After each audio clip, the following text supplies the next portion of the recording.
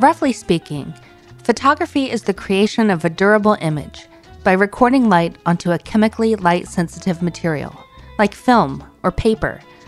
It has given us the ability to capture time, fixed forever on a piece of paper that we can put in our wallet or hang on the wall. You can take pictures of the Washington Monument or your child's birthday, or have an album made for your wedding. But what if you could take pictures of the way you felt during your wedding? What if a camera could record how you felt right before you went to your senior prom, instead of just showing you with your date standing by the front door? What if you could actually photograph thoughts? In the 1960s, one man sought to convince the world that he could do just that. This is The Expert Eye.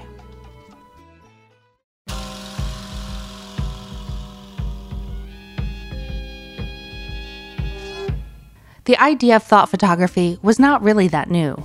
For example, in the early 20th century, two Italian brothers who were filmmakers and futurist artists, the Brigaglias, believed that photography had the potential to aid them with things like spirit photography, the photography of scent, and yes, even the photography of thought. Their mysterious and evocative photographs show a hand or a face floating in a ghost-like ectoplasm. We've sold a few of these photographs at Sotheby's in recent years, and they've been some of my favorite photographs that I've handled. These images are the perfect encapsulations of futurism, but no, they don't really capture thought. They capture movement, which in turn express mood, so essentially they're very arty renderings of movement, which makes sense because they were also filmmakers. I'm not really sure how they thought they were going to do this successfully. I mean, how do you get human thought to travel through the brain, through space, into a camera, and then onto a sheet of photographic film? Well, some people do think that if you have the mental capacity and the will, you can actually accomplish this feat. The idea is this: you grab a camera and you look at it. You think and you think and you stare and you concentrate as hard as you possibly can with an image in mind. And then, if you focus correctly and completely, you will be able to transfer energy from your own brain onto a sheet of sensitized paper within a camera that will create an image. Not just an abstract pattern like light streaks, but an actual recognizable object, like the Colosseum or the Eiffel Tower or the deli counter at Wegmans. This is the story of how an unemployed Chicago bellhop collaborated with a psychiatrist to convince the world that he was able to produce thoughtographs. Ted Serios was born in Kansas City in 1918. He had served in the Vietnam War and had returned disabled. By the early 1950s, he was working at the Chicago Conrad Hilton Hotel as a bellhop. It seems that around this time, a coworker hypnotized Serios, apparently in order to spot hidden locations of sunken treasure. I mean, they lived in Chicago, which isn't exactly a hot spot for scuba diving, so I'm not really sure what the point was. But according to Serios, the hypnotism made him come to the conclusion that he had psychic abilities. He began to believe that he could transfer his thoughts onto film. I'm not sure how he got from hypnotism to thought transfer, but the important thing is that his big break was in 1963, when an article on his powers was published in Fate magazine. Fate magazine is actually still around, and the most recent issue just came out.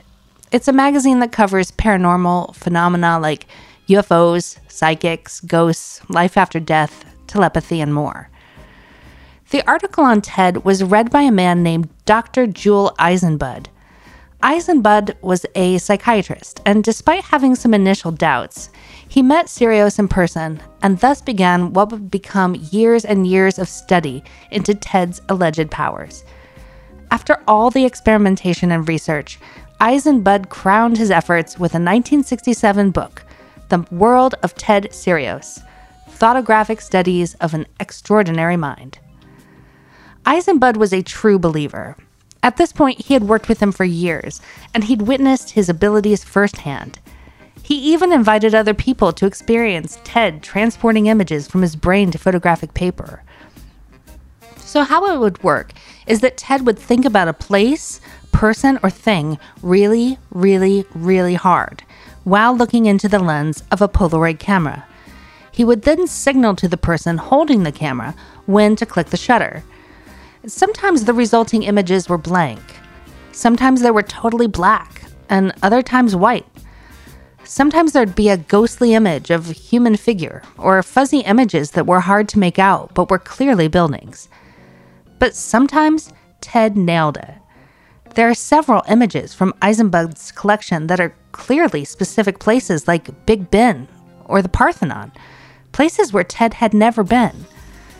And then other times, there would be places where Ted had actually been, but there would be inverted elements like misspelled words in the signage, as if the photo was a recollection of something from years past, and things just got a little wonky. What is also interesting and quite important is that Ted claimed that he had to hold a gizmo, as he called it, in his hand, which was a little cylindrical object, which apparently helped him concentrate. In addition to the gizmo, he was often drunk, or at least had been drinking, because Eisenbud believed that the images Ted made while intoxicated were better when he had been drinking, as if the altered state Ted was in made the images actually present themselves more clearly. In one film that was made documenting Ted's process, Eisenbud actually calls a bottle of vodka film juice. And now, of course, I'm calling all alcoholic beverages film juice. When Ted was doing his thing, he would take the gizmo in his hand, and then he would stare at the lens of the Polaroid. He would go into a deep state of concentration, with his neck very tense and his eyes bulging with intensity. He would shake a little, and sometimes veins would stick out of his forehead. His mouth would grimace, and he would bar his teeth. It was as if he was a melodramatic actor who had been given the directive to pretend like he was concentrating very, very hard. So basically, he was putting on one hell of a show. So what exactly was Ted's game here? How was he doing all of this? Was he actually able to transmit his thoughts onto photographic paper? Of course, your mind should go immediately to the gizmo that Ted insisted on holding in his hand during the sessions. But witnesses said that they never saw him do anything with it that would make them think that he was up to something. But keep in mind that during these sessions, Ted was usually really drunk on film juice, and there was a lot of chaos in the lab. He would jerk his limbs this way and that, waving his arms around, yelling and gesturing wildly. It would have been really difficult to catch Ted putting something in the gizmo, or to see him taking something out of it with all that activity. And what would you even be looking for? So professional magicians got on board and tried to figure out his little secret.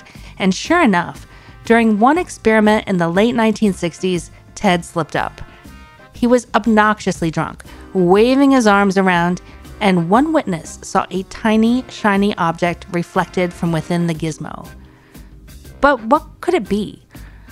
Although not proven, critics assert that it was likely the reflection of a tiny lens.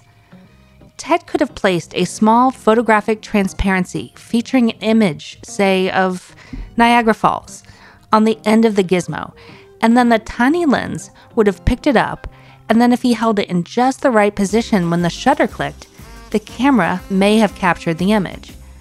Of course, this explains why so few of these images were actually successful, because the probability of the lens and the gizmo aligning was really low. And once he was done with the shot, he just waved his arms around, flinging the teensy tiny little transparency out of the gizmo so he could show that it was empty if anyone wanted to look. When Ted and Dr. Eisenbud were challenged, Eisenbud actually doubled down. Remember, he was a true believer, and in response to the claims of fraud, he said if a jury of investigators could duplicate the results, then he would not only give up working with Ted, but he would buy up and publicly burn all the available copies of the book. On top of this, he said that he would take out a full-page ad in Popular Photography with a picture of himself wearing a dunce cap. Of course, Eisenbud's offer would have been great if he hadn't made it so incredibly difficult for skeptics to replicate the experiment. including crazy stipulations that if you wanted to try it, you had to do it in a cage, naked and drunk. So of course, no one wanted to do that, no matter how convinced they were that the whole thing was a sham. Ted and the doctor never gave up their claims. They never confessed to fraud. And even in decades later, they were featured in one of my favorite shows when I was a kid, Arthur C. Clarke's World of Strange Powers. They were still at it, working for hours, Ted grimacing at the camera and taking accidental selfies. Despite all of this energy, they were never able to recapture the magic from their earlier sessions.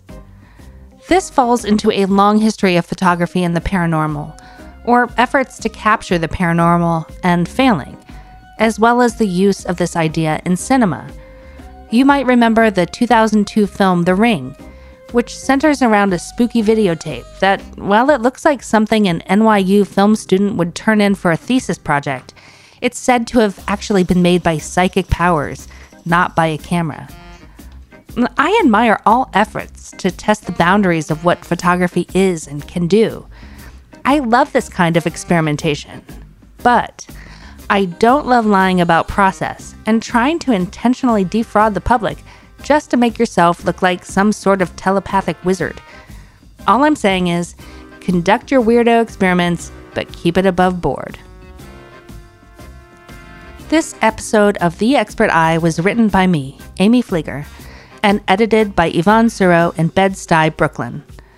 Please visit theexperteye.org for images of Ted and Dr. Eisenbud and photos from their experiments, held in the special collections of the University of Maryland. Additionally, if you'd like to see an example of one of the super rare movement studies by the Bragalia brothers that we sold at Sotheby's, I'm putting links on the blog as well. So until next time, Google cautiously, blacklight judiciously, and do not handle prints under the influence of film juice.